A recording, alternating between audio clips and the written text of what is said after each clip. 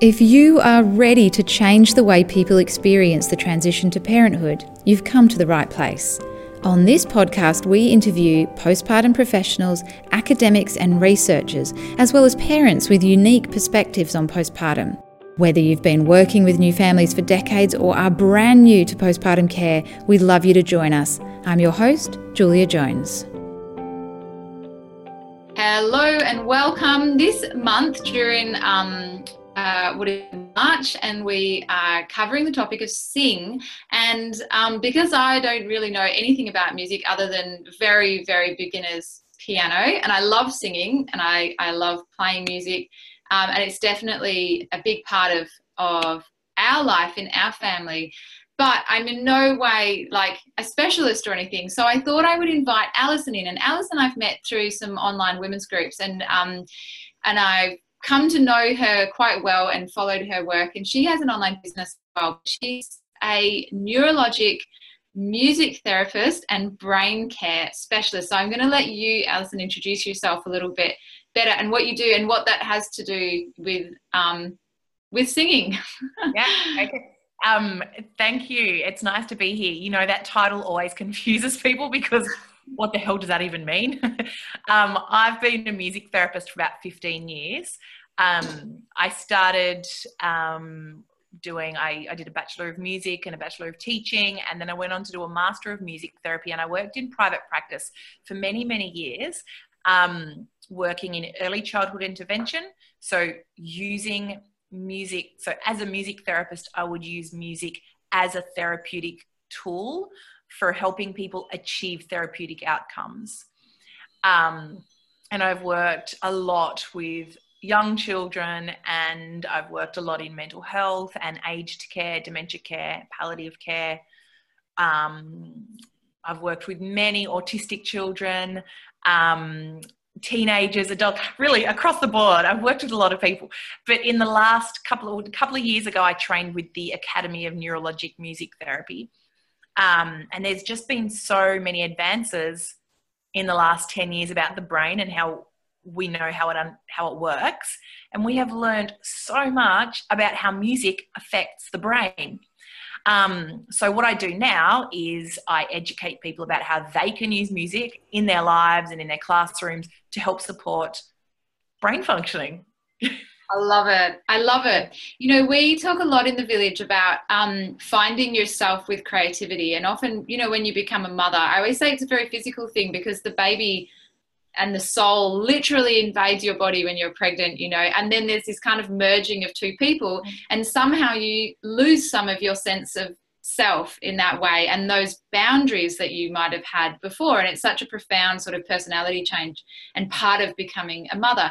And one of the things that we often do to start to find like who we are, what we want, you know, and to just kind of unblur those lines a little bit, is creativity. And for me it was piano. So when my third baby was born and I was getting the hang of the whole like motherhood thing a little bit more, I wouldn't have been able to, it wouldn't have occurred to me the first time around because, you know, when you're so much in that world. But after my third baby was born, when he was about 6 months old, I started piano lessons again, and it was just so amazing. I just loved having that moment each week for me, and then being able to go home and practice piano and sing songs to my kids. And we learned like the Bob Builder theme song and, you know, got the whole family involved, as well as obviously songs that I wanted to play and sing. But so for me, I've never done it in any form of therapeutic way, but I can certainly feel the benefits personally. But what can you tell me about your sort of personal journey with music and also your postpartum experience? Yes, and then later maybe we can talk about what, you know, what does that actually mean in terms of the brain science? Okay. So my story was a little bit like, because I'm a music therapist and music has been my passion forever. So up until having my children, music was hours every day type thing. So my own journey is a little bit of an extreme one, right? Because then as soon as my baby was born, it stopped. So I went from this is my life to this is not in my life anymore. And it was really, really difficult I struggled a lot after my first child was born. And it was a very difficult pregnancy and a very difficult birth, and everything was very difficult. And on top of that, I'd had to stop the thing that gave me the most comfort and the most ability to, express my emotions and be creative and my identity. So it was all really difficult. And I truly believe that, what we know about music is that it helps regulate your emotions. It lights up so many parts of your brain. In fact, when you experience music, whether it's listening to it, making it, singing it, or even just thinking it in your mind, like, when you sing songs over and over in your head, not even out loud, but it's just going on in there, that stimulates more activity in your brain simultaneously than any other thing you can be doing. What we've learned is that music genuinely is a language, a mother tongue in your brain. So when you're experiencing music, it is helping you function. So I had a brand new baby on my hands, and I'd stopped music because I just didn't feel like I had the time. I didn't know, I was consumed with baby. So it actually made it harder for me to function and harder for me to regulate my emotions and express myself. And that's not just an emotional thing that you need to do it. It's something that you need to do to actually be able to function. It was tough. Yeah, it's interesting, isn't it? I've got so much to say on this topic. We could talk for hours, but definitely it's something that happens that when we have a baby and we feel overwhelmed, then we sort of look to all these external and new solutions. Like we think we must need a sleep consultant, or that we have postnatal depression, or that we need something outside of ourselves, some expert. There's something that we're missing, and if we just read the right book or got the right advice, then if I was just doing this parenting thing properly, it wouldn't be like this. But actually often what we need to do is just rewind and reconnect with ourselves and think, what brought me peace and joy before I had a baby, and why don't I start bringing some of that back into my life? And hearing you talk, the other thing I wanted to say there was hearing you talk about how music lights up your brain like that. I can't see and think in pictures, so it's just one of the little quirks of my brain, but I definitely think in music. And whenever I'm doing anything, I've nearly always got a soundtrack going on in my head, and I usually play piano as well, like on my desk or on my legs, just that's one of my little sort of things. But that's definitely something that kind of just keeps me, I don't know, like grounded and in my body and in the moment. And also it's kind of like a fun soundtrack for my life, so it's a way of sort of expressing my emotions and everything. But I'd never thought about it in terms of what's that's doing in my brain, what's actually going on. Yeah, well, it literally is creating predictability. Our brain, one of the things that we've learned about the brain is that it works via prediction. So if I was to say A, B, C, D, E, F, you would know that the next one is G because your brain can predict it. And with a nursery rhyme, this is why nursery rhymes are so good for you to sing and to hear, because they're so predictable. If I was to sing that tune, the ABC or the Twinkle Twinkle tune, you would know what comes next because it's just so predictable. And when anything is predictable, our brain, it takes a lot of tension off the brain. It doesn't have to make as many decisions or think or process as much because it just kind of knows what's coming next. Which is so important when you've got a new baby and everything's new and overwhelming, changing. So if we can kind of just bring us that brains back, it would just really calm the nervous system, I'm imagining, and and that's create that. Yeah, and that's why simple melody, repetitious, that's why anything that's repetitious, where the beat and the rhythm is just sort of going steadily at the same pace and it's all very ongoing, and the brain just loves that stuff because it's so predictable. So it really, really does help you function. Yeah. Oh, I love it. That's so amazing. Are you listening to this awesome interview with a postpartum professional and thinking that this might be your calling in life too? Do you believe postpartum care could be a respected, valued and well-paid profession, but feel frustrated and don't know where to start? Newborn Mothers Collective is online worldwide postpartum training and professional development with over 1,000 students from 40 different countries around the world. We value human rights, scientific evidence, and diversity, and we'd love you to join us at newbornmothers.com. So what, knowing this, what can people actually do? Like all of the mums in the village who are watching this and going, that's great, I want more music in my life, you know, but they might not have time or money to, you know, do lessons or buy instruments or whatever. But what's just some really simple things that we can do? That's the best question, because I'm constantly trying to move away from music as being some kind of like exclusive thing that some people know how to do. So my first tip is always around your own mind frame. Like, music is not being able to play an instrument or being able to sing in tune or being able to afford to go to concerts or festivals to just free yourself again or any of those things. Music literally is melody, rhythm, repetition, vibration, sound. So if you can do any of those things, you are using music in a way that potentially can help you. Sorry, I've got these little flies. There's a little fly that keeps going across the camera. So I really believe that if you can hum a tune, you're using music. If you can tap a rhythm, just if you can do little clippy clappy activities with your kids, you are using repetition in a way that helps you and helps your child. If you sing anything simple, the more simple, the more beneficial, really, because it's more predictable. So nursery rhymes are the best. Lullabies, really old, you know, like old people music, like wartime tunes and stuff, they're very simple and repetitious. Anything like that, I would recommend as music for you to sing to yourself or hum or sing to your child. Singing in tune has got nothing to do with it. It does not matter at all. I think that's really important, because I've been saying to everyone, and I'm still going to do this, that this month when we're focusing on singing, I'm going to be doing some singing with everyone. We're going to sing together. And everyone's like, oh, but I can't sing. I can't hold a tune, blah, blah. And I'm like, it doesn't even matter. But I do know that when we sing together as well, a lot of research shows that when we sing in choirs, it raises our oxytocin. And I remember reading, you might remember the details of this more than me, but there's a little town in Italy that they found was one of the happiest places on earth.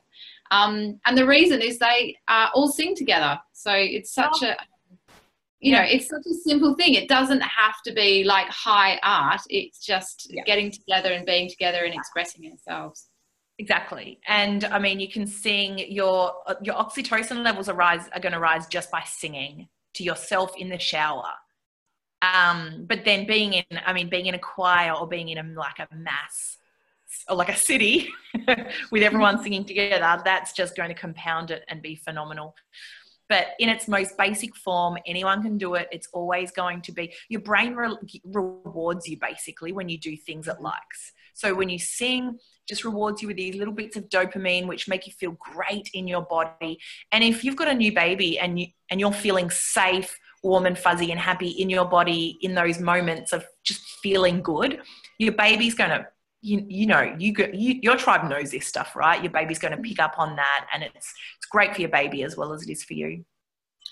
Yeah, one of the things that we've always done with our children is sing a bedtime song, so like a little lullaby. And my kid's favourite at the moment is Beatles, which suits me fine. It's very preferable to some of their usual favourite songs. But so we sing every night. And my husband, a few years ago, my husband asked me, you know, when my kids were a bit younger and they were just like, it took so long to get them to sleep, and that whole bedtime, hours and hours, and it just, and all I want to do is switch off.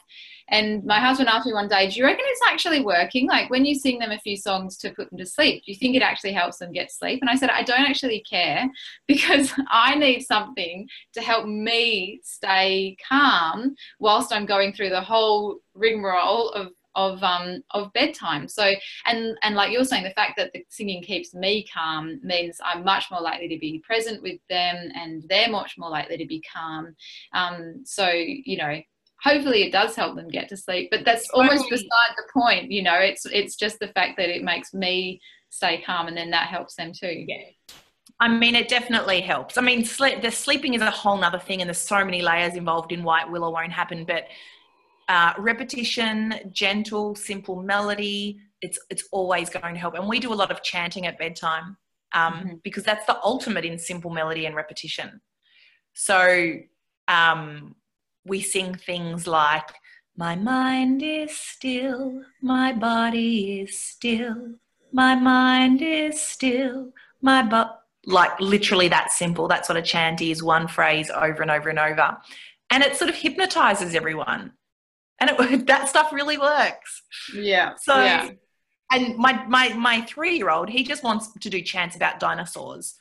So he will say, can we do the dinosaur song? And I'll say, what's that? And he'll go, you know, the dinosaur song, the dinosaur song, the dinosaur song. And so that's become his chant. Chanting is great because kids, you know, it doesn't matter what you sing, and kids can make it up themselves.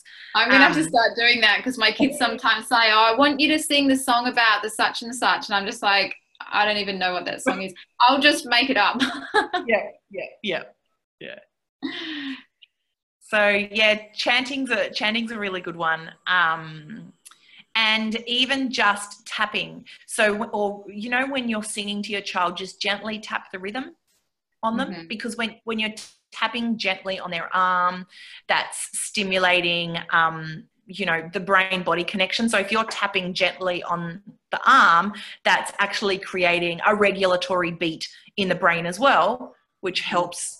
Just because when you picture a brain that's got all those tabs open and it's overwhelmed, and with children, there's a lot of stuff they don't understand yet, and a lot of their brain functioning hasn't developed yet. So things are just sort of all over the place. If you can create a regular kind of beat for them, that's really going to help soothe them. The sound of your voice, that's another thing. Whether you can sing in tune or not doesn't matter, because your baby has been hearing your voice since the moment it developed the ability to hear, which is really, really early in the pregnancy, even before they have ears. So they can hear you before their ears have even developed. So they know your voice. And, you know, depending on the kind of attachment and safe relationship you have, generally most babies are going to feel really safe when they hear your voice. And the feeling of safety is one of the key indicators in healthy brain development for children. So all you have to do is use your voice. Doesn't really matter what you do. There's no rules. It doesn't have to be in tune, just something simple. You can hum to them. As long as they're hearing your voice, they're going to be feeling those good feels, and that genuinely helps their development. It's crazy how simple it is. Like, this is the stuff that people should be teaching you when you're having a baby.